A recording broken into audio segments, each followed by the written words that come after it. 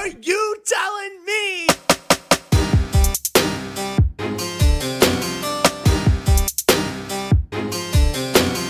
Welcome once again, everyone. It is yet another wonderful episode of Are You Telling Me? A history podcast where history comes alive for one guy. And that guy's name is... Mike Russell. That's right, Mr. Mike Russell, student extraordinaire here at Stephen Trollinger's AP class. It's at 8 in the morning. You just got to school. You just got out of homeroom. And the first thing you're going to do is you're going to fucking read some James Joyce. Oh, God. You know, you remember homeroom? You remember that was breakfast time. You get those little breakfast bars in the cafeteria. Mike, what the ever-loving fuck? Oh, my... audience, listeners, I cannot stress enough. Pretty sure I said my name was Stephen Trollinger up front, but that's me. It's my AP class. I cannot stress this enough. I kept Mike in the dark about what we were going to talk about today for the entire time he knew we were going to be recording an episode.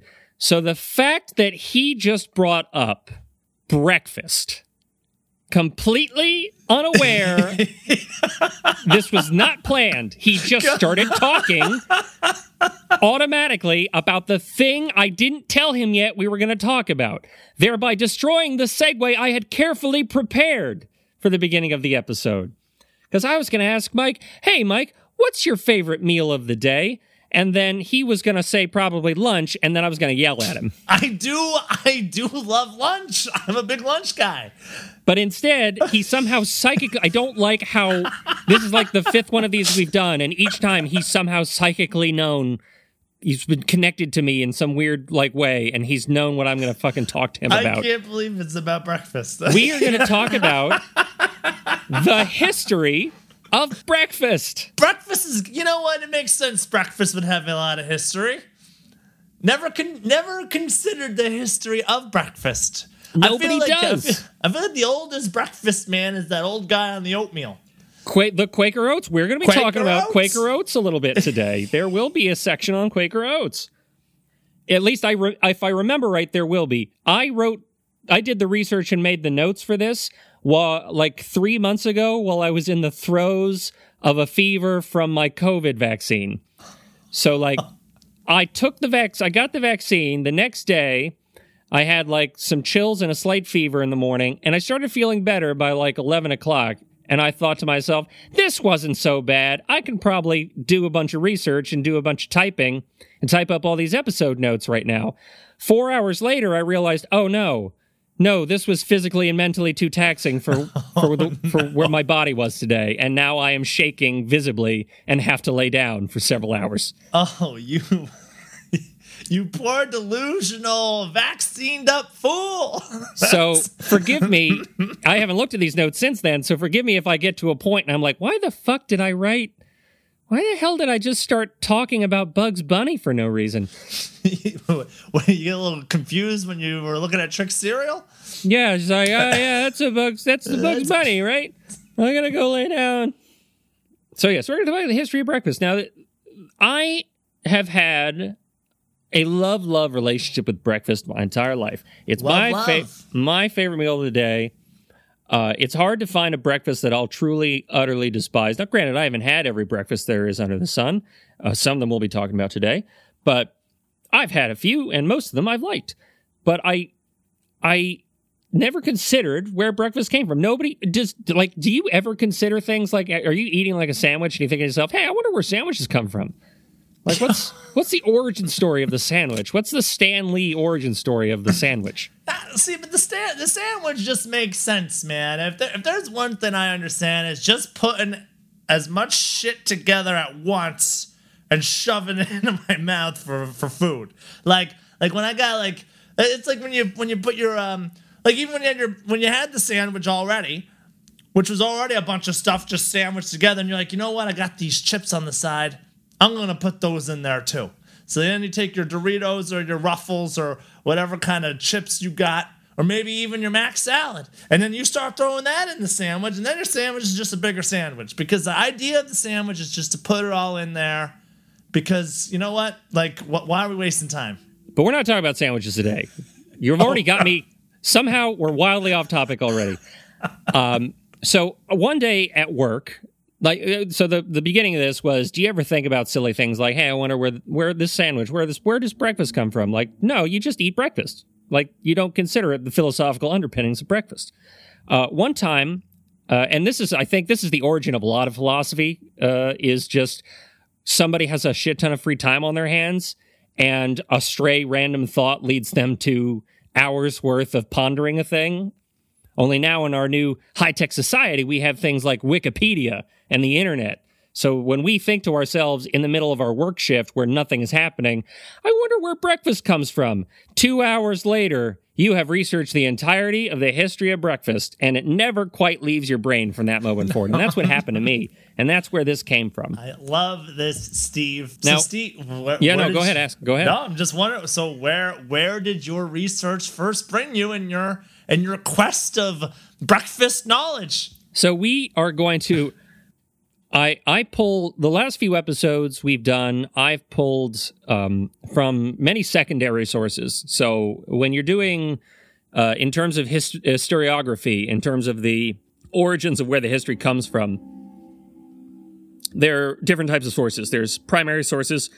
Primary sources would be like, if you're researching the Federalist Papers, you go and you read a letter that Alexander Hamilton wrote about the Federalist Papers. It's primary source. You're getting it straight from the horse's mouth. Secondary and tertiary sources are when it's like, well, I got it from a history book where they quoted that guy. So a lot of my research up to this point has been from secondary sources, which isn't a bad thing. It's not any less valid, but this is like the first time a lot of my research came from a book called Breakfast, A History by, and I have the person's name here, by Heather Arndt Anderson. So it's Breakfast, A History. So a lot of... Wait, but if she's not Anderson, who is she? Okay, you know what? When I wrote her name down, I knew you were going to make that. I knew you were going to do that joke. I was like, that's a stupid joke. No one would make that. No, Mike would make that joke. I heard it in my head. If her middle name's Arndt, what won't she do? It's spelled ARNDT, by the way. So it's Breakfast, A History. So I'm going to cite a lot of notes from this book, and it is, I guess, right up front we should say, do you know what the word breakfast means? It means you need to take a break real quick and eat something. You are half right. The word break is, in fact, used in the sense of the word break. However, the English word breakfast comes from the literal act of breaking a fast. So when you, yeah, okay, that makes sense. when you eat dinner, unless you're one of a disgustingly fat American, you're done for the day. You ate dinner, you're done. You're done for like till the next day. You might have a snack or something, but other than that, you're done. You're fasting. You cease to eat until such a time that you break said fast. That's the keto life right there, right? Yeah. For you. Yeah, unless you're like waking up at 2 a.m. saying, I could use a cake. I could go for a cake right about now. Like fourth meal, like Taco Bell. That's technically breakfast. You've broken your fast way too early. Yeah, come on, Steve. You're never doing those double dinners and then like that extra dessert? No, I can honestly say I have not. But there'll be, when we get a little bit later, there's some special types of breakfast that you might not know of that involve more than one breakfast. Are you talking about, for all our Lord of the Rings fans out there, the second breakfast? What about second breakfast? I am, in fact, that's a real thing. That wasn't, J.R. Tolkien did not make that up. That is a real thing from the English, and I'll get into that. But so much teasing here, Steve. I know. You're making me hungry for knowledge. Our journey into breakfast history begins, as in most things, with the ancient Egyptians. Now, in ancient Egypt... Yes, Mike? I just want that song, Eat Like an Egyptian. Yeah, that's totally the song title. The ancient Egyptians, Mike, peasants ate breakfast. And so this is going to be theme a lot through history. A lot of the lower class, the underclass, is really going to double down on breakfast because they're the ones that are getting up at like 4 a.m. to go till fields and do hard labor for 12 hours a day. So they've got to wake up and eat a bunch of shit because they're going to be on their feet doing stuff for a significant portion of their day. They're going to need that energy, Steve. They're going to need it. That's going to be a lot of what we know of breakfast these days comes from the peasant classes of a lot of different civilizations. So like Egyptian peasants, typically they ate breakfast and it usually consisted of beer, which was a staple in the ancient Egyptian diet, bread, and green onions.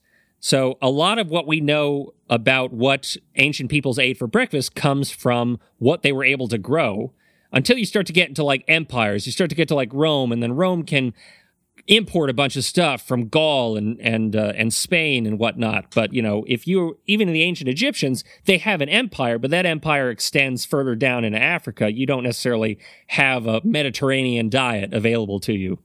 So for breakfast, they had beer because they had, it was a breadbasket of the Middle East. They had a shit ton of wheat.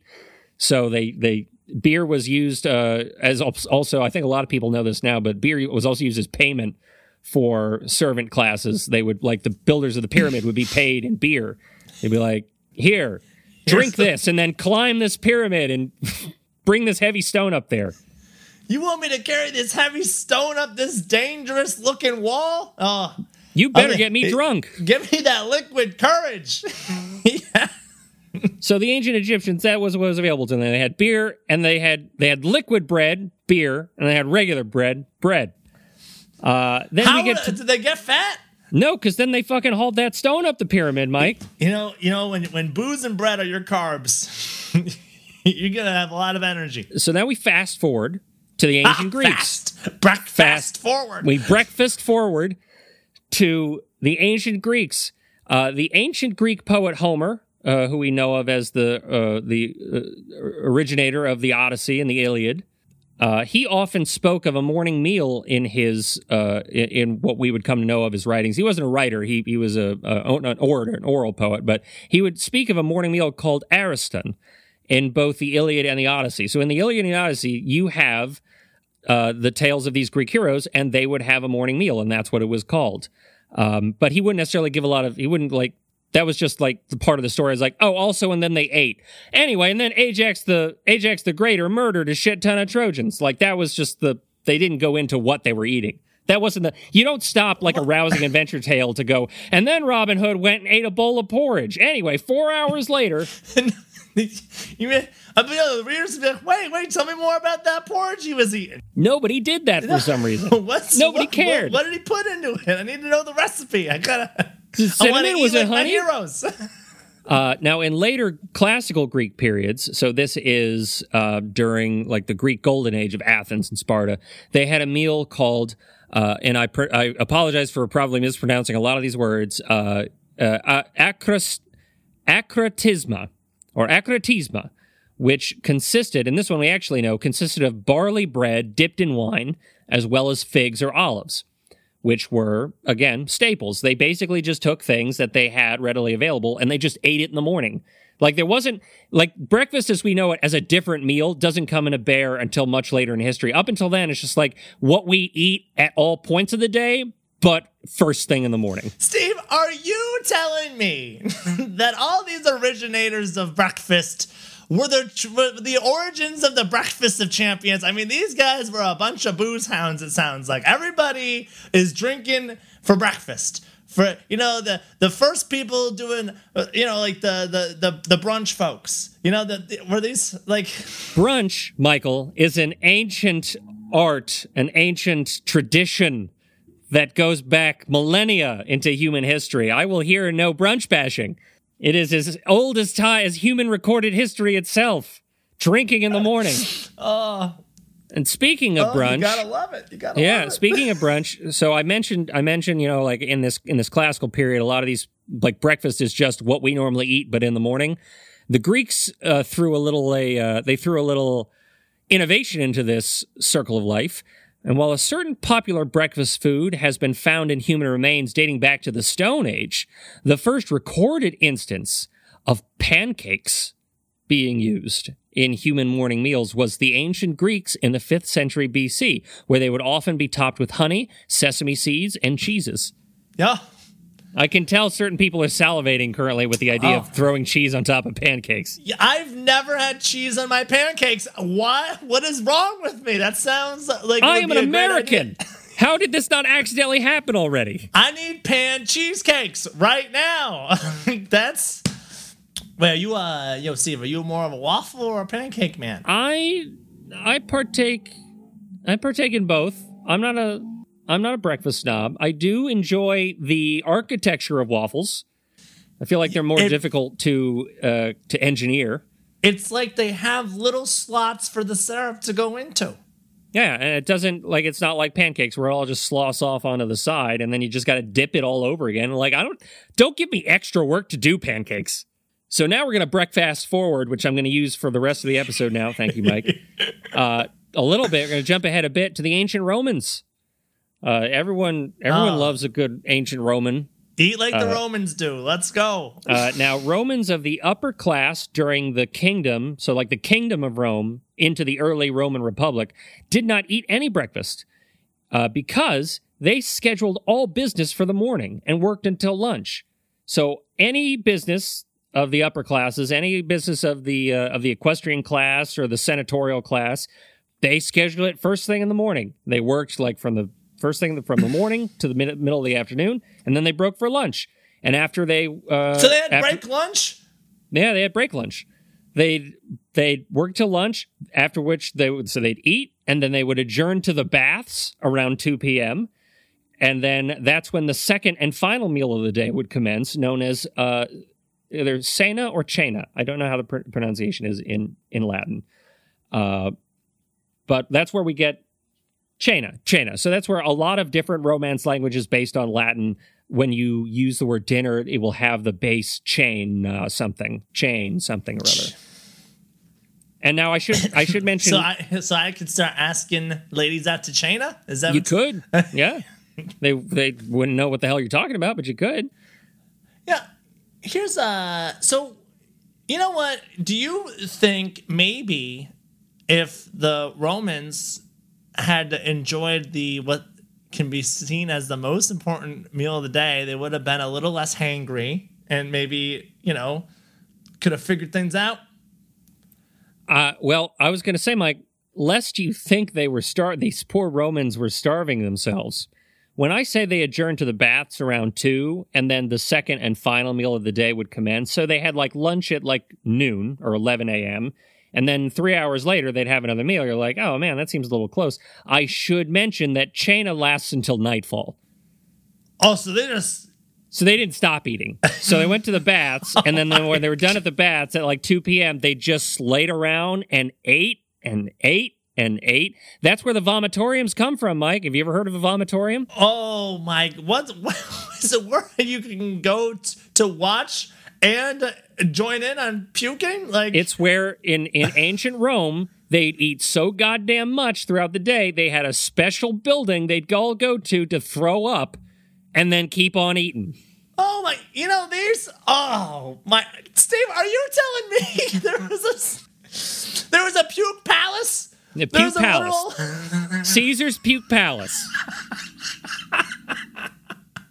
That is amazing and gross. And you know what? That's why gluttony is an original sin. Thanks to the Romans. You just sit around and eat all day till you start puking up just so you can go eat some more. Oh, what? Oh, you gotta be. And it's actually interesting you can bring up gluttony, Mike. That is going to play into, that plays a role in the history of breakfast, the concept of gluttony, which we'll get to here in a second. But I should say, first, before we move on from the Romans, later on, the Romans would actually develop a 3-meal day. So eventually they'd stop just like gorging themselves for 8 hours at a time. They developed a 3-meal day that served as the basis for actually the modern meal schedule we enjoy currently. Their breakfast, which was called jentaculum, would be eaten around 9 or 10 a.m. and would basically consist of staples. Like I said, like up until this point, stuff they normally eat just in the morning. So cheese, bread, nuts, olives, etc. Plus this is the one innovation, any cold meat left over from the night before. So you'd also include cold cuts in their breakfast. So there's no waste. So they're like, all right, save this shit. We didn't eat it all.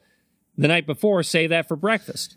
Eat it for breakfast. You know what? So they'd be cool with morning after pizza. So I'm pretty sure you get a pizza, you put it in the fridge. Hey, instant breakfast. That's the Roman way to do it. In case you ever feel bad, listeners, for eating morning pizza for breakfast, cold pizza, just remember, you are just partaking in an ancient regimen from the good days of Rome. Pizza in the morning, pizza in the evening, pizza at supper time. When pizza's with the Romans, you can eat pizza at a time. And I like that. Despite them being so wasteful by puking up most of their food, at least they're all about eating it the next day and not throwing out leftovers. Exactly. And remember, all this stuff, like, we're not talking about when you're like, oh man, how do these guys not get super fat? Some of them did. But how did all of the Roman Senate not be just a bunch of 300-pound guys? You got to remember, the food they're eating, these are staples. These are pure, like, this isn't saturated fats. This is this is olives. This is nuts. This is cheese. Like, this is not what we would, like, think of today as, like, oh yeah, if we ate a shit ton of saturated fats and shit that we eat today, yeah, we'd get fat. But no, these guys just eating stuff that fell off of trees or stuff that they made, dairy, like simple dairy products. These are not things that'll get you fat unless you had to eat an insane amount to get fat. So, like, if you were a fat Roman, people would look at you like, do you not do anything all day? Are you so rich that you just do not move from morning till night and you eat constantly? Because that's the only way you get that fat, with cheese and nuts and fish. Steve, are you suggesting to me that if I just eat olives, cheese, nuts, and grapes all day, I can probably lose a few pounds? If you continue like a standard like regimen of moving around and do exercise, yeah, that's a Mediterranean diet, Mike. I'm going on this Roman diet where I eat all day and puke at night, and it works itself out. Is that all right? More power to you. I mean, it's not a good thing to puke. Still, like, it's a bad thing. Why didn't they name bulimia after the Romans? I mean, I guess I don't know, Mike. Look, I don't know I don't know the. First of all, that is an eating disorder we can't make fun of. Disorders. Maybe Romanism isn't an eating disorder. It sounds like one. We also don't know the origin of the root Latin words for bulimia. For all we know, there could be some sort of origin in ancient Latin for it. But little did I realize we learned so much today, Steve. Just start with breakfast. Before we move on from the Romans and before we start making fun of people with eating disorders, if you do have an eating disorder, please talk to somebody. I'm sorry. Okay. A fun fact, there's a few fun facts. Throughout the episode, but this is the first Roman fun fact. Roman soldiers, Mike, would breakfast, so they're out in the fields. Whatever you can get to them is what they eat. Roman soldiers would breakfast on roasted wheat or barley, softened in hot water, and it was called pulmentus, which would eventually come to be known as polenta. Have you ever had polenta, Mike? Polenta?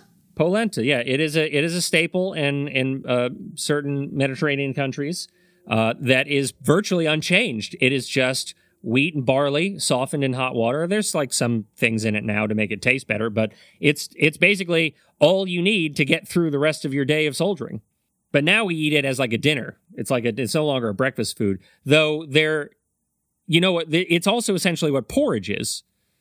And I'll get to porridge later. But this is going to sound gross, but it sounds like a fun dinner you could make. Because don't they say you can eat the placenta? Okay, I'm going to move on. But Steve, you know where I'm going with this, right? Like if you put the placenta with the polenta, you could have a polenta placenta? Steve, why don't you ever let your parents listen to your history podcast? I think it could be a fun little recipe there, Steve. It's got a little rhythm to it. People love stuff like that. Okay, well, I think you might have some supply chain issues, but people just need to start making more babies so we can get these polenta placentas on the market. Okay, so now we're going to skip ahead. We're going to breakfast forward to the medieval times. Not the restaurant, but the actual time, the medieval times. Now, Mike, you brought up a great point, great segue before. Not the thing you were just talking about, you demented weirdo. But before that, you were talking about the concept of gluttony. Now, In medieval Europe, what's the big power of medieval Europe? the Catholic Church. Oh, the good old Catholic Church. My favorite supervillain, the Roman Catholic Church, of which I am nominally a member of. They haven't excommunicated me yet, but I am a yet. But yes, our favorite arch villain of Are You Telling Me? The Roman Catholic Church. Always making an appearance. Always making an appearance. So now in Europe during the medieval period, only two formal meals would be eaten, one at midday and one at evening.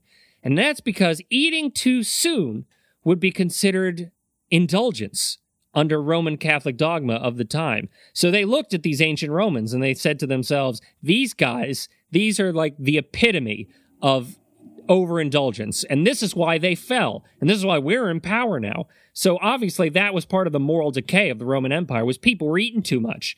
So we've got to throw in some dogma to make people feel bad about eating too much too soon, or they'll go to hell. And that way they won't eat in the morning. And that way we can stave off this moral decline.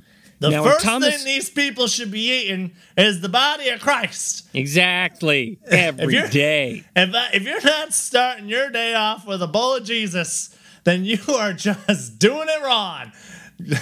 Now, in Thomas Aquinas' Summa Theologica, which I can't believe I'm referencing on an episode of Are You Telling Me?, he wrote that breakfast was akin to gluttony, and that basically, if you couldn't wait until midday to eat, you were too tied to earthly pleasures, and you were unable to control your lusty appetites. If you got to wake up and eat immediately, that's a mortal sin. That's one of the 7 deadly sins. Gluttony right there. That's like saying, if you got to wake up and fuck immediately, you are under the control of the devil. You put that morning wood back in your pants and wait till at least 2 p.m. like a civilized person. Because you can't, nooners also verboten, because that's when you got to have your first meal. And then you got to wait a couple hours because you can't fuck on a full stomach. Now, in addition to, I'll trust you on that. Now, in addition to the sort of moral moorings thrown on the concept of breakfast, there's also now a social aspect, because eating breakfast would also be considered low. As we mentioned before, those who required early morning sustenance did so because they were usually peasants who had to get to work and needed the energy. So in addition to that, you've got this, you've got the moral trap, and now you've got the social trap of, oh, well, the only people who really need to eat in the morning are too poor to afford to not eat until later in the day. That's so screwed. Steve, are you telling me if I was walking around back in the day with a breakfast sando, I got my nice healthy wrap, people are going to be like, oh, you're going to hell? You're a glutton? You're lower class poor. You peasant.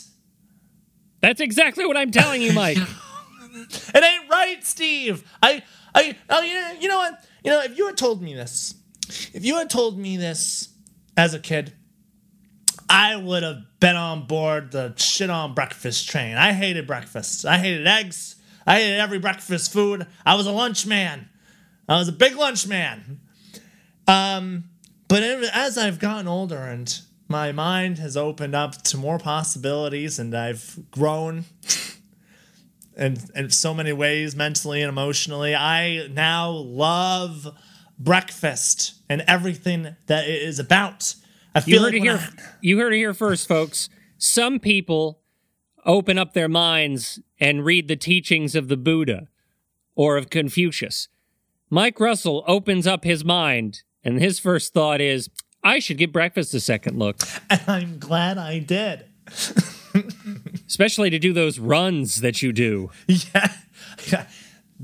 You need the energy to do those runs, Steve. Now, eventually, Mike, nobles would begin to break this breakfast tattoo, but the nobles would, but they would only do so when traveling. So, like, if you're at home, it still stands to reason you're not going to eat breakfast. But if you're traveling, you're like, well, I don't know when my next meal's going to be, because, we're traveling and we could get murdered by some highwaymen or something. So I should probably eat every meal as if it was my last meal because I'm on the road. Wait, is this where the when in Rome came from? I mean, if I'm traveling, I might as well have breakfast. I won't do it when I'm home. What? And much like the Romans, Mike, their breakfast would consist of a very simple breakfast: bread, cheese, and wine, or possibly beer. Bread, cheese, wine, or bread, cheese, beer. That's your breakfast for like the first 5,000 years of human history. You know, where did this BS come from that you have to wait till 5 o'clock when everyone was drinking booze for breakfast forever? I believe that is a uniquely American thing, and we could probably blame the Puritans for that. Oh, you know, those Puritans made us a bunch of prudes. That's... or the Quakers, and we'll get to them. Mr. Oates himself. We'll get to the Quakers, which is a thing I don't think anyone's ever said in like a angry tone of voice before. Now, by the 16th century, breakfast had become more customary, in part because many people in positions of power began publicly partaking in it. For instance, Elizabeth I would publicly break her fast. It was be part of her morning routine to have some oatcakes. And because it's like, oh, well, Elizabeth's the Queen of England is doing it. Like, why should we deprive ourselves of some breakfast? Look at this lady. Look at Queen Elizabeth likes breakfast. You know, it's she had oatcakes and ale. That would be Queen Elizabeth's breakfast: a stout ale and some oatcakes. she came out as a breakfast eater and was just loved by the public. I love this. It was like the first movement, Steve. And the rights to eat what you want when you want. As long as you control a country. You can do a lot of stuff when you control a country. The other big reason the 16th century served as the time to break the break-fast taboo in Europe is because of trade. Because now, in 16th century Europe, you're starting to see people discover new places that had hitherto before been undiscovered by Europeans. You're having people cross the Atlantic, and you're having people in South America and in North America. And you're discovering, and in the Middle East, you're like trading with the Middle East now, which you weren't doing in the Middle Ages because you were too busy fighting them for control of Jerusalem. And you start to discover certain things like coffee and chocolate, things that you didn't know existed until the middle of the 16th century. And then all of a sudden, you got all these people drinking a shit ton of coffee and eating a bunch of chocolate. Because it's addictive, because it's made of cocoa beans. And pretty soon... It's made out of what is in Coke, right? I mean... Exactly. Pretty soon you can't... Like the Catholic Church doesn't have the power to hold back the tide of coffee and chocolate. It created such an uproar among Europe's social elite, and then this is a quote from Breakfast, a History, quote... that the Catholic Church began to feel the pressure of to change the rules. In 1662, Cardinal Francis Maria Brancaccio declared that liquidum non frangit jejunum, meaning, quote, liquid does not break the fast. So because so many people were drinking coffee, they had to make a new rule saying like, okay, well, I guess since it's not a solid, since it's a liquid, it's not considered a fast, which is now you start having people in 16th century France straight up drinking liquid chocolate for breakfast. That's where French sipping chocolate comes from. I don't know if you know this, Mike, the French have a long history for breakfast of having what's called sipping chocolate, where you basically just sip melted chocolate, and that's your breakfast. The power of coffee and chocolate compels you. And they can't say shit because everyone's drinking chocolate for breakfast. They're waking up and they're saying, pour some of that melted chocolate on my throat. Ha ha ha. Yeah, before I was into the coffee, Steve, you know, I didn't get into coffee until I was out of college, really. I was a hot chocolate man. I was all about the hot cocoa. You know, that's still pretty liquidy, though. That's powdered chocolate. I can't imagine. And that's liquidy. That's liquid. That's like you just put the powder in a liquid. I'm talking about you take a fucking candy bar and you melt it down with some sugar and then you drink that. And that sounds amazing. Why? Is this still popular in France? Why is there not a liquid chocolate bar? Hell I mean, yeah, you can, like a little bar I can walk into and drink liquid chocolate at. You can. That's it. You can if you go to France. Those are things you can do in France. There's places I think in New York. There's like French restaurants, French cafes. You can go and do that. I myself in my cupboard have a container of French sipping chocolate. Steve, are you telling me you've been sipping on chocolate this whole time and haven't told me about it? Yeah, I'm sorry. I've kept this horrible secret from you. Oh my God! It's my Catholic upbringing. I'm sorry. Before we move on from the medieval era, this is a fun side note for you, Mike. You'll like this. There is evidence that oatmeal, which up until oatmeal as we know didn't really come into existence until the 18th century, 19th century, but oatmeal or porridge, which is what it used to be. Where it wasn't like oat cake. It wasn't made of oat. It was made of like beans, like ground down beans and like barley.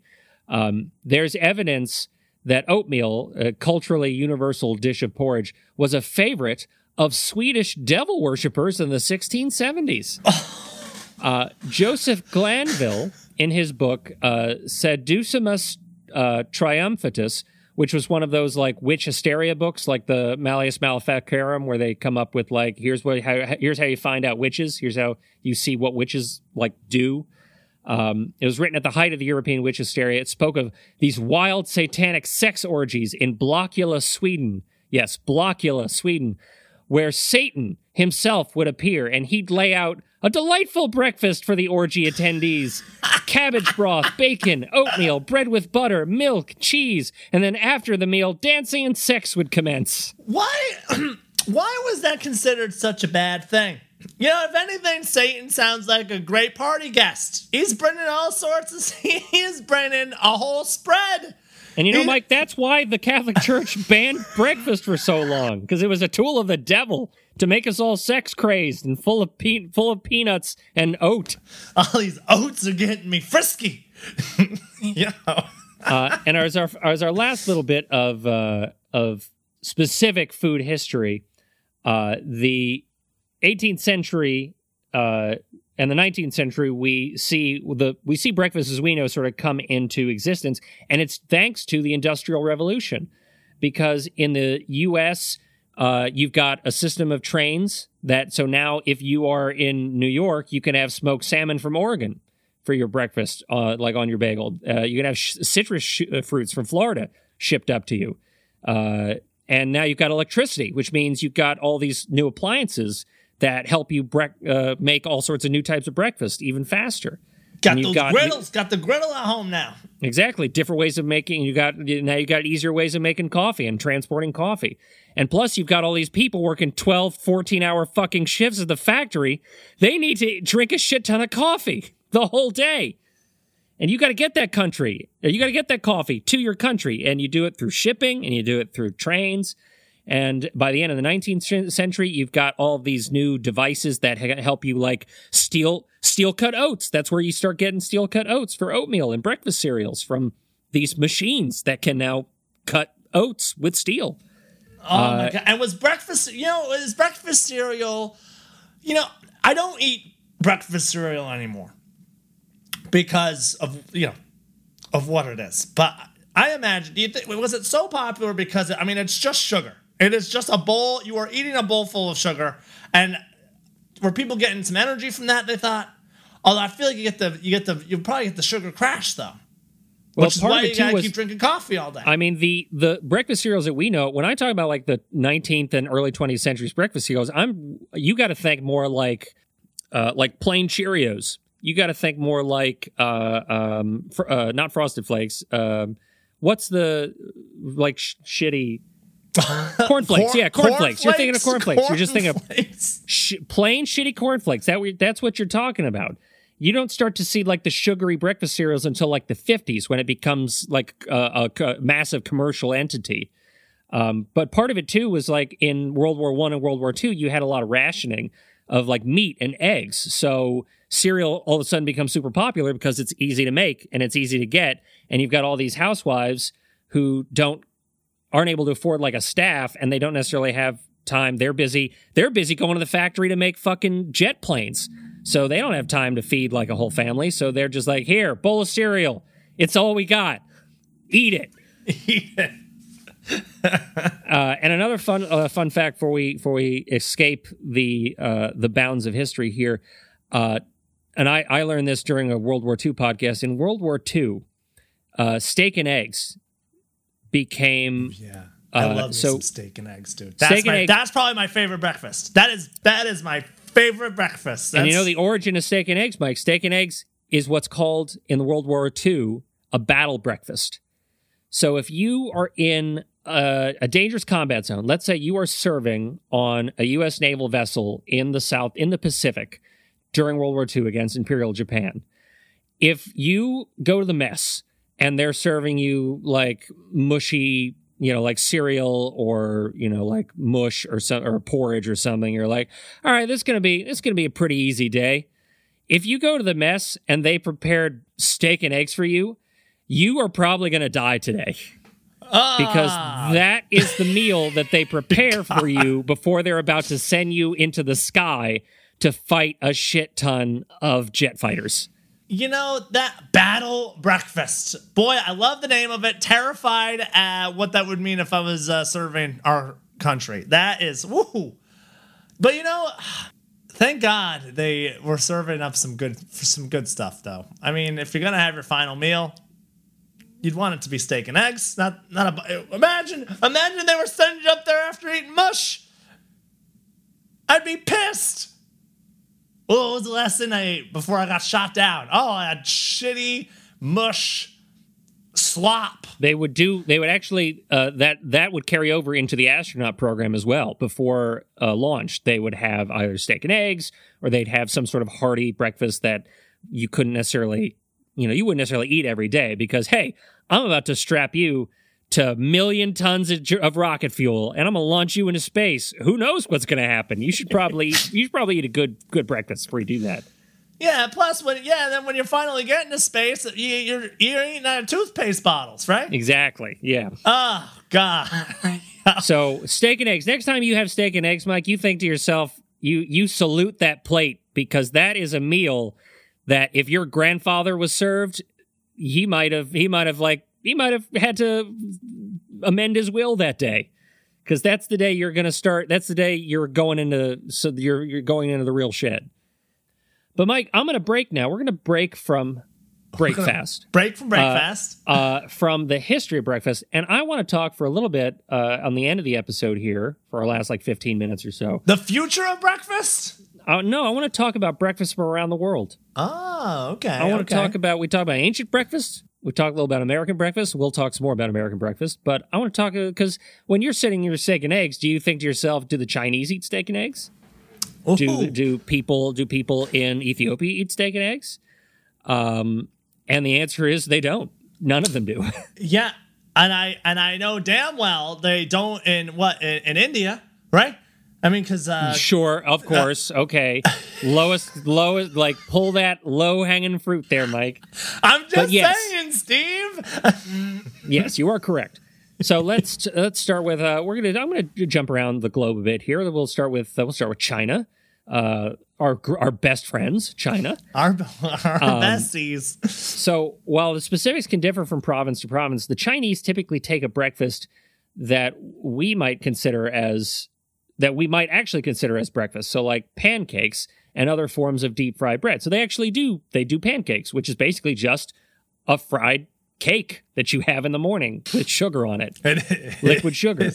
But the difference here is that they can actually mix it up with things like soups, fried noodles with pork, and even dim sum. Dim sum can be a breakfast food in China. What's dim sum again?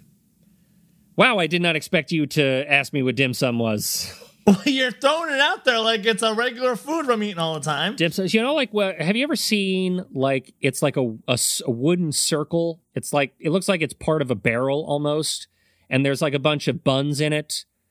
Like pork buns and things like that. Okay, yeah.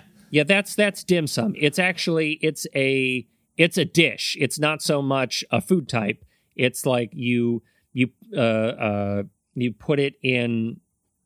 Like it's a wide variety of different things that go in this dish. So it's like you got a little free for all in there. Yeah.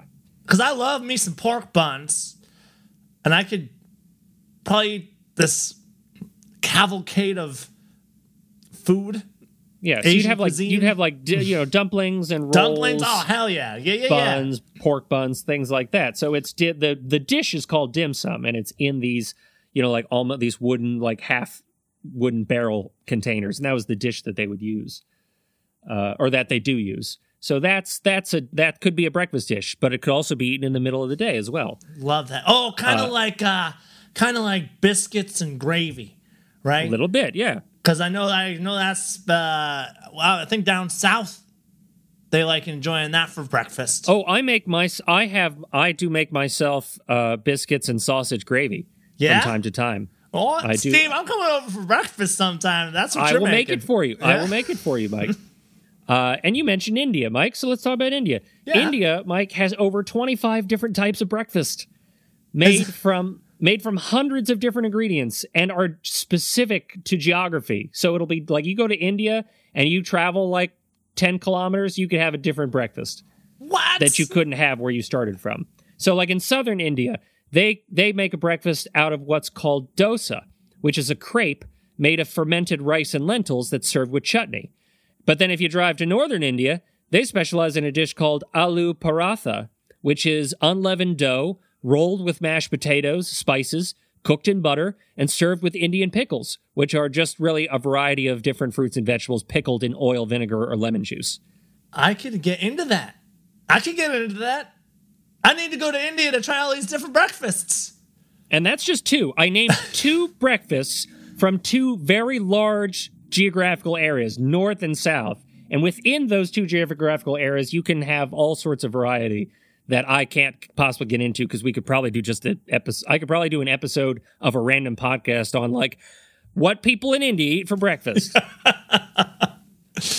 In Japan, Mike, depending on the time of the week, the Japanese may either partake in traditional Japanese breakfast, which is usually on the weekends because it's hard to prepare, or what's called Western breakfast, which is cereal, coffee, OJ, etc. So the Japanese have Japanese breakfast, and they have our breakfast. And a lot of that came from we basically took over, the United States took over Japan after 1945, and we stuck around for half a century. So there's going to be some bleeding together of different cultures. Isn't that the beauty of multiculturalism, Steve? I mean, the how we got there wasn't great, but sure. It's it's not always how you get there. It's just what you make of it, right? You make breakfast with it, Steve. You make breakfast with World War II. So the Japanese have two different types of breakfast. Their breakfast and our breakfast. If they don't have a lot of time, like it's a weekday and they got to go to work, they'll do Western breakfast, which is a bowl of cereal, some coffee, and OJ. If it's the weekend and they've got some extra time on their hands, they'll have a traditional Japanese breakfast, which is a mix of steamed rice, miso soup, raw egg poured over onto the rice, seaweed, and grilled fish. And that sounds pretty good for you, too. You got a lot of protein, you got enough starch with that rice, got a little miso. I like some miso soup. You could have it for breakfast I could be having that for breakfast. If you went to Japan on a Saturday and somehow broke into like a traditional Japanese family's house, you could definitely have that for breakfast. In Africa, so in the African continent, the country of Senegal, has its own special coffee. So coffee, and I could do an entire episode on the history of coffee. The history, like chocolate and really coffee. Fascinated me with this coffee talk, Steve. Coffee and chocolate can have their own individual history lessons, and you could talk relentlessly about them. And I might at some point in the future. But the African country of Senegal has its own coffee, and it's called Café Touba, which is essentially it's when you're eating. Is that when you're eating breakfast in band class? I wouldn't actually, because it is literally translated spiced coffee. Oh, so it is named for the city. Well, not literally translated, but it is a spiced coffee. It's named for the city of Touba, and its coffee is flavored with a plant called the grains of selim, which has a flavor profile akin to pepper plus nutmeg. So they take coffee. They take like coffee, Arabic coffee beans. and they ground it up. And into those coffee beans, as they grind it, they mix in basically pepper and nutmeg. And then they prepare it like a regular drip coffee. And then they throw a shit ton of sugar in it. Because otherwise, I want to meet the Senegalese person who says, please, I would like Cafe Tuba, and I'm going to take it straight black, please. Because... You ever play Super Smash Brothers, Mike? You know when you have the flour, the fire flour, and then you just shooting fire out of your mouth. That's what would happen to me if I drank coffee tuba. Yo, that sounds. I almost just want to try it once just to see. You know when you just drink or eat. But now I'm thinking about drinking painful things. Just for the love of God, Mike, please do not home make the grains of Salim at your house. Please do not. You don't know the proportions. Don't just like, I'm gonna try Cafe Tuba. Just make a French press coffee and then just pour some pepper and nutmeg into it. Yeah, this is probably how it tastes. Famous last words. Famous last words. Speaking of sugar, Mike, in the country of Malawi, it's one of the few places outside of the U.S. and Indonesia where you can have sweet tea for breakfast. And it's actually the preferred way to take their tea, which as a non-sweet tea drinker, I have a huge problem with trying to order unsweetened iced tea in the South. Because in my head, I'm like, it comes unsweetened. You have to add sugar to it to turn it into something different. Why am I going through the effort of saying unsweetened iced tea? I should be the one saying the least amount of words here. But no, it's like, y'all want to, it's like when you ask for tea, it's like, oh, y'all want a sweet tea. No, I don't want a sweet tea. I want unsweetened iced tea. I want to control the amount of sugar I put in my tea. But now we come to Europe. Now, Mike, when people in the U.S. stay at like a motel, what's one of the things that they're likely to see offered in that motel in terms of breakfast? Oh, that would be your complimentary breakfast. Other than the word, complimentary. But continental. Continental breakfast. Have you ever wondered why they called it a continental breakfast? Because they wanted you to feel fancy, even though you were staying at a motel. Exactly. And why do you think it's fancy? What is it? What's fancy about it? What continent are we talking about when we say continental breakfast? Well, Jesus, I don't know. Is it Europe? Is it the Europe, which I already said like 3 seconds ago, and I was waiting for you to say something else so I could yell at you? Yes, Europe. See, these are you telling me lessons. I'm starting to listen a little more. Let me tell you. Yeah. Let me tell you that I'm starting to listen. Yeah. So much of medieval history, European history we talked about, spent demonizing the eating of breakfast. And, perhaps due to this, a lot of European countries, even to this day, prefer their breakfast on the lighter side. And now this can mean different things depending on where in Europe you are. For instance, the traditional Polish breakfast, to American eyes, looks more like one of those party platters you buy from the grocery store before you have like a little soiree. Because it's basically cold cuts, sausage, cold cheese, tomatoes, cucumbers, and bread. That's a traditional Polish breakfast. Oh. All about Spain, those meats and cheeses. Yeah, and in Spain, you'd either have the incredibly simple meal of coffee and toast, or in other parts you'd have chocolate con churros, which is basically churros with thick hot chocolate dip. You're just like dipping it into hot melted chocolate, and that's breakfast, which I can get behind. As much as I do love chocolate, and I do love coffee, I gotta say, I'm probably more on the Polish side of things. I love eating a whole plate full of meat. First thing in the morning, go to the Safeway, you buy the party platter, and you bring it back here before 10 a.m. Because I need to eat all of that in order to make it through the rest of this day. It's the only way I'm gonna make it. Now, in Sweden and other parts of Northern Europe, they prefer one of my arch enemies, the open-faced sandwich. They prefer for breakfast an open-faced sandwich of bread, cold cuts, cheese, pâté, and fish eggs or caviar. Ooh. Because they can get it no problem. Like Russia, Northern Europe, caviar. Oh yeah, like I walk outside and I step in caviar. So it's less of rich delicacy out there. Yeah, and it's more just like, throw that shit on my pancakes. Yeah, let me just smear this on. I'm going to have this for breakfast when I'm half awake and probably can't even fully enjoy the meal. Whatever. Just give me that sweet caviar. But when most Americans think continental breakfast, what they are thinking of is France and Italy, where breakfast typically consists of some variant of coffee, juice, pastry. Yeah, how did orange juice get so big for breakfast? I might have notes on that. Again, wrote this in a fever dream. I don't curveballs at you, Steve, but you gotta admit, it's like orange juice is a breakfast staple.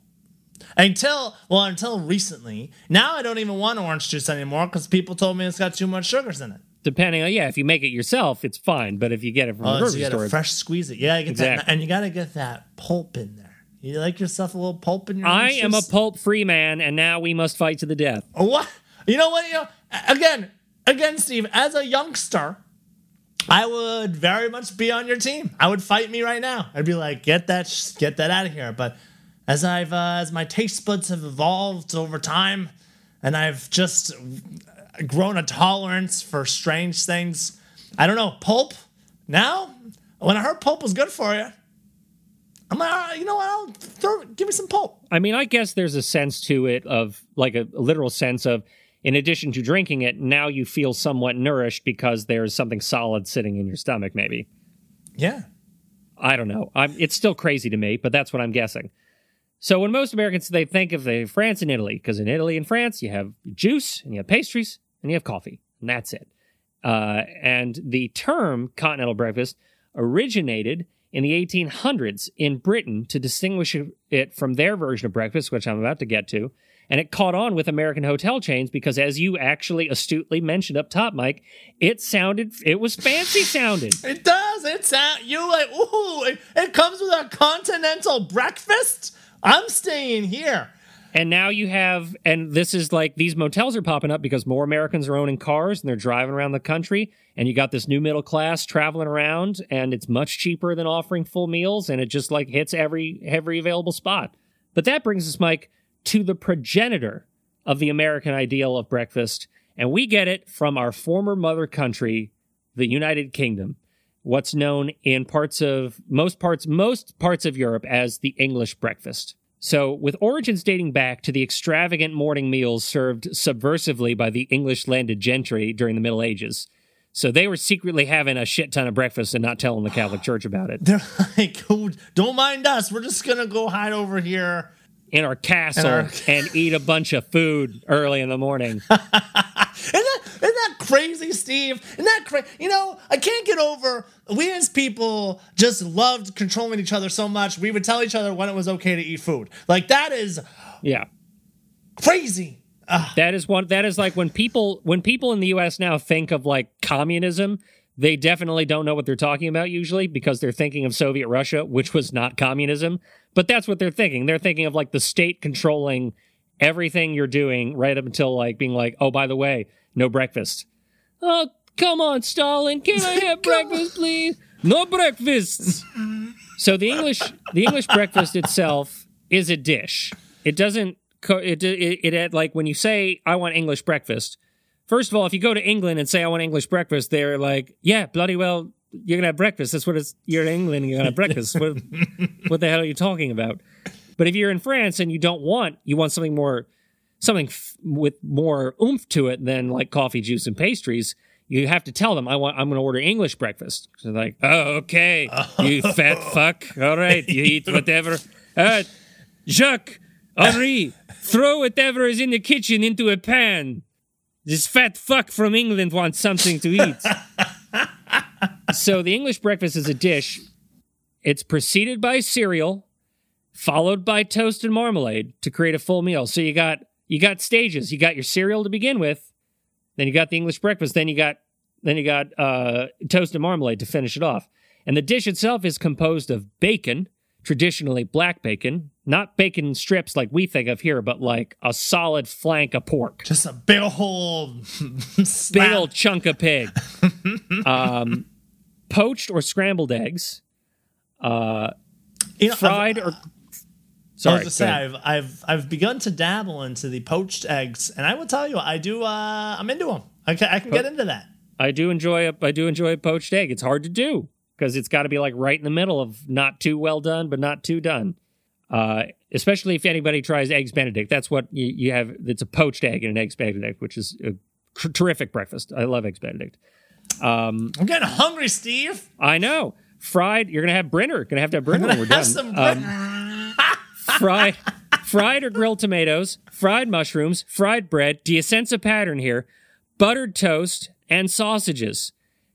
Black pudding, which is blood pudding, which is as it is. It's that's fried because blood. of the satanic rituals when they were eating, summoning demons and fucking and eating breakfast with Satan. No, that was the Swedes. The Swedish were the ones having the breakfast orgies with Satan. Right. Shout out to our Swedish listeners. Shout out to Swedes. So that's a lot. You sense a pattern. Everything's fried. So a lot of English will actually call it a fry up. They'll order a fry up, and that's what they mean. Okay. Now this is the base, but the dish will differ depending slightly on where in the UK or Ireland you get it. So like the Cornish, the Scottish, and the Irish all have their own different variation where they'll add things like scones or potato cakes or soda bread. But the American idea of I need to eat a shit ton of food first thing in the morning, and I need to eat it all in one meal, comes from our mother country of England. That's where we get it from. Steve, I got a little thing to throw in here for you. In Aussie land, they call it brekkie. Brekkie. And popular over there, as you are probably aware, is the Vegemite or Promite spread on a piece of toast. Not my cup of tea though. Not my cup of liquid chocolate. It's very salty and it sucked all the moisture out of my mouth because I wasn't ready for it. But they love it. At least my friends loved it. Really into it. I don't know if you've ever tried Vegemite or Promite there. I have. I think I tried Vegemite one time, but I don't. I would assume that if I tried Vegemite, I'd remember it for the rest of my life. So maybe I'm mistaken. But that's where we get breakfast from. Now but we get it from the UK, much like Aussie got probably exactly. From there. Yeah. And we get it, the notion of it, but in the good old USA, we put our own spin on things. And if you thought it involved throwing more food into it, you were correct. Oh. So now in North and South America, breakfast is going to be different and evolve depending on what European country conquered it at what particular time. So like in Canada, for instance, Canada was owned by both the English and French at different points. And so you have breakfast that reflects both of those nationalities. So you'll have like the full breakfast and the continental breakfast. So, like, if you're in Montreal, you'll have, like, the continental breakfast. If you're in, Toronto or Saskatchewan, you'll have, like, an English sort of breakfast. And because they're up there in the frozen north, you're going to have, like, a much heartier meal. That's where you're going to find. And also, by the way, the major difference being a miraculous little plant that was only grown and cultivated by the indigenous peoples of the New World, the maple tree. Yes. So we get that sweet maple syrup. So these fur trappers from France and England, they get to the frozen wastelands of northern Canada and they're like, I need to eat a shit ton of bread. My new friends that I found, my quote unquote friends that I found in Concord, they told me about this tree that I could open up this tree and pour it on it. And God damn it, if I'm going to be cutting down trees and trapping animals all the livelong winter, I'm going to need to sugar it up. Now, in the U.S., if you want to see a concrete example of the melting pot that we like to describe ourselves as, you look no further than breakfast, Mike. Because given that most of the original European colonists to America were from one of these European powers, it's not hard to see their influence. Not to mention the addition of staples of the indigenous peoples that were integrated, like corn. We didn't fucking know what corn was till we got here and took it from the people who actually grew it. Oh my God. So like the cornflakes we talked about before, you didn't have that till we met the indigenous peoples of the U.S. Are you telling me that corn toasties Didn't come around until we came here and got corn. You know, because it feels like such an English thing. Corn toasties. Yeah. And I'll tell you what, you ever had a corn toastie? Cornbread, certain berries, maple syrup, beans, wild rice. That wasn't part of breakfast palettes until we began to take over this country from the people who rightfully owned it. There's also, not surprisingly, African and Afro-Caribbean cuisine that is also enmeshed in there. I don't know where that came from, though. That evolved from... Oh, no, I do. I wrote it here. From slaves forcibly imported to the Americas. Right, I wrote that. Okay, good. So then you add that to the cuisines and ethnic groups that followed, and we're left with American cuisine is the definition of fusion cuisine. To go through all these various American breakfast elements and try to pull them apart would take hours and ways beyond the scope of our current podcast. So I'm going to give you the very quick rundown. So we get the full breakfast concept from the English settlers. So we get like breads, eggs, meat, potatoes, cheeses.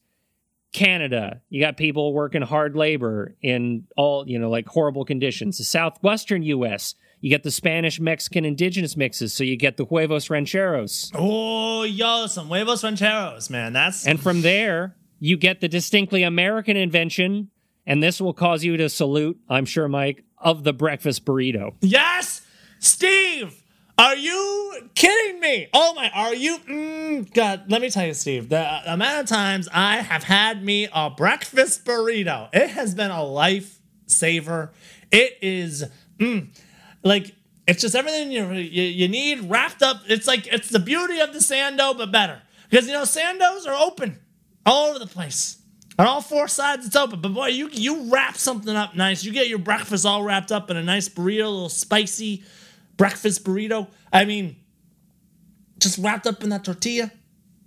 I mean, you can't. That's a toss up for favorite breakfast between that and steak and eggs, man. I'll tell you what, I love the origins. The origins of the breakfast burrito come like the component parts of it come from the fact that the Spanish and Mexico owned that part of the country for the longest time. But it took good old American ingenuity to think, hey, you know what I could do? I could wrap all this up and then just eat it while I'm walking around. Yes. And of course, I'm here in New York. From our immigrants of Eastern European descent, we get the Jewish immigrants of Eastern Europe. We get our bagels. A little smear on there. God bless them. Other distinctly American breakfast inventions, Mike, again, cause you to stand up and salute. Breakfast sandwich, purely an American invention, which was popularized following the Civil War by westward moving pioneers as an easy on-the-go breakfast. So they'd be out on the wagon train. They're like, oh man, we gotta fry up some food real quick, and then we gotta get going because I don't want to be out here in the middle of nowhere any longer than I have to be. Throw it together in a sandwich. That's what the Civil War soldiers. That came from them, and so then they went and started. They survived the war. They survived the war. Breakfast in my hand. Exactly. Okay, I'm sorry. Keep going. Thank you, Lee Greenwood. So you've got these American soldiers. They survived the Civil War, and now they're going out in the West, and they're taking these quick breakfast sandwiches with them. And while you got popcorn cereal starts to become popular, which we might know today by the brand Pops, which were created in America in the 1800s. And while hot oatmeal and porridge were staples of morning meals around the world, ready-to-eat cold cereals are a distinctly American invention, first developed by a German immigrant, Ferdinand Schumacher, who founded the German Mills American Oatmeal Company in 1854. Wait a second, Steve. Hold on. I already know what you're going to tell me. Are you going to tell me that they had to change the name German Mills to General Mills because of the war? No, if you would let me finish. I was really excited. Later to take on the image of a Quaker as its mascot. Wait, so now you're telling me that the German creator posed as a Quaker? So his company eventually used the image of a Quaker as its mascot. So it took the Pennsylvania Dutch, took their image, that's where the Quakers came from, and then as its mascot, renamed it Quaker Oats. And the oat-based and later rice and corn-based breakfast cereals later got a boost from a religious movement called the Seventh-day Adventists, who preached, among other things, the evils of eating meat in the morning. And one of their followers was a man by the name of John Harvey Kellogg, who invented and launched the Cornflakes brand in 1895. Oh no, you're telling me, Steve, are you telling me that Tony the Tiger comes from a man who said it's evil to eat meat for breakfast? Yes. He was also God damn it, Steve. He was also a pioneer. He invested a lot of money in terms of to like create mental hospitals.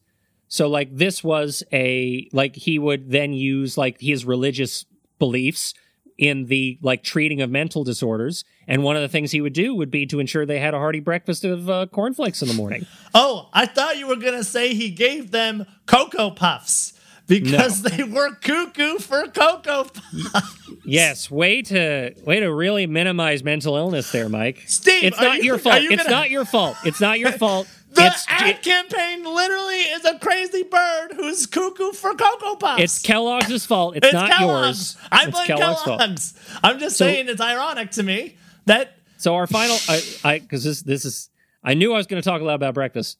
I just want to this is our final thing we're going to talk about for our end cap. We're going to talk about two types of breakfast that our listeners might not be familiar with, unless of course they watched the Lord of the Rings trilogy.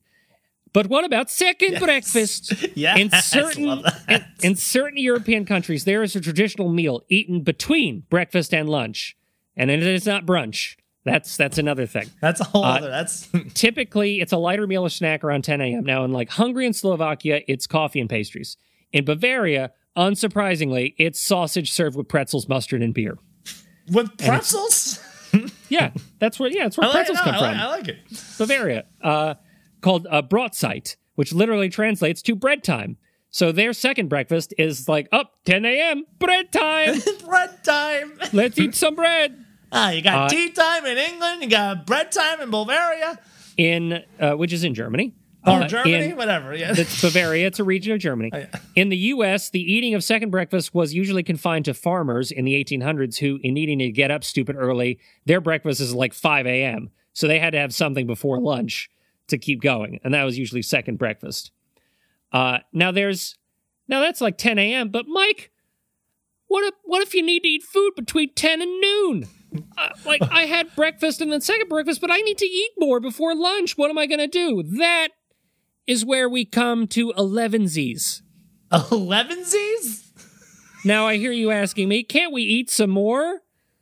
Well, that's where elevensies comes in. Between 10 and noon, in many places around the world, elevensies would basically strike us Americans as basically being like the coffee break. Like you're at work, you have your 15-minute break, you have some coffee. Oh, okay. Okay. And in most countries, elevensies is a simple cup of coffee or tea and like a biscuit or a cookie or something like that. How about a banana? Bananas? I'm a banana man for breakfast. I do like, that's my second. This isn't breakfast. This is elevensies. For my elevensies. But here in America, Mike, we go our own way. And in elevensies, like I said, is a coffee break. But it also can reflect the drink of choice depending on where you are and when it is. And in America in the 19th century, the most plentiful and culturally significant drink was, of course, whiskey. By 1820, corn whiskey was the cheapest and most abundant beverage available to the average American. And we, as a nation, drank a shit ton of the stuff morning, noon, and night, which, as we know, led to the first great American health crisis, a temperance movement, and that would lead to prohibition 100 years later. But before they ruined all of our good fun, many Americans, no matter where or who they work for, were granted a quick whiskey break at 11 a.m. You've been working hard. You know what? Why don't you have yourself a cup of whiskey? You know, yeah, all right, yeah. It's where so did cheap. we go wrong in this country? We had it figured out for these people. This is cheaper than water. It's cheaper than water. Oh, Steve, are you telling me that not only was breakfast originated that included alcoholic beverages, but as breakfast continued to be so popular that you needed second breakfast and then elevensies, that more and more booze was introduced into people's systems? It was a different time, Mike. It's a different time. Men worked hard. People worked hard. They got up early in the morning. They tilled the field. They worked the factory. And at 11 a.m., they needed to get shit-faced to face the rest of their day. And that's where elevensies come from. Now, I'm pretty sure nobody called it that, but that's what it was. Can you imagine like a hardy American worker in the 19th century? Time for elevensies. Pour that whiskey. But that is a very, very brief history of the meal we like to call breakfast. And wow. There's so much to talk about, and we definitely... Steve, how can you talk for an hour and a half about breakfast? Fuck you, I can do it, and I did it. You did it. So, which is what Nick is saying to himself right now, editing. He's like, how the fuck did you talk for an hour and a half about breakfast? Steve, you told me in my stomach so many wonderful things about breakfast today. From the early times of eating like an Egyptian by having, oh God, what was it? We would have some beer, bread, and what was the other thing that we eating? I don't know, Mike. I'm pretty sure if you got in a time machine and like set it to random and you fell at a random point in time in human history and it was breakfast, there would be beer there. And then, to the Romans that just didn't eat breakfast and puked all day in their vomitoriums until they finally decided maybe breakfast would be a good idea. To the Catholic Church trying to at first ban breakfast and then saying liquid breakfast was okay, and then we're having Jesus and wine for breakfast, technically. With the English then hiding away in their castles and eating breakfast, to Queen Elizabeth coming out as a breakfast eater.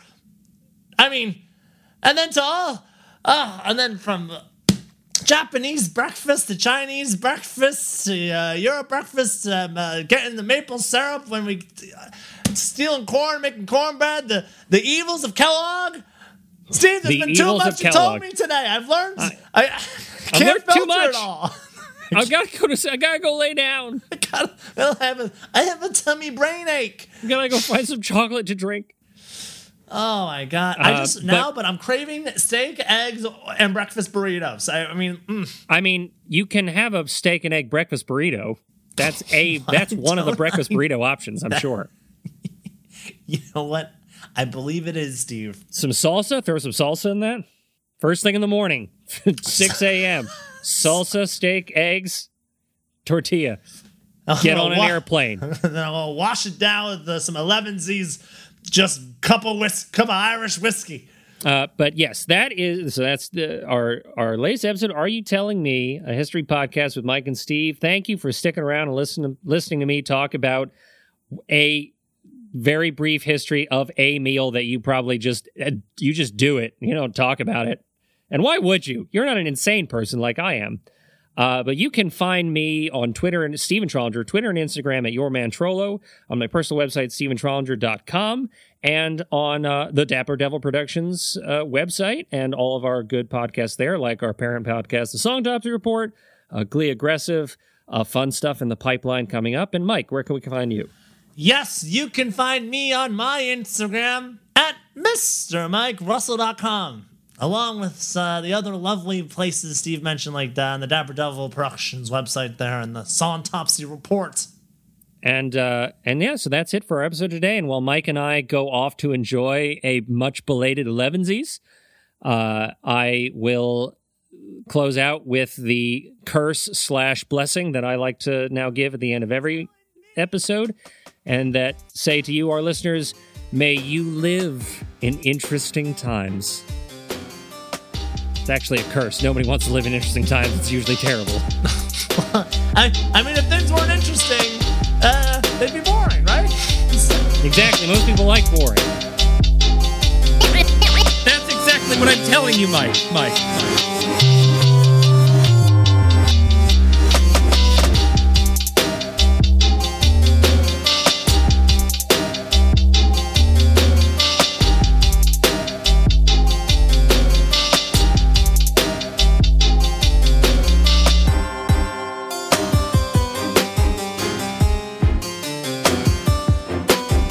It's history, stupid.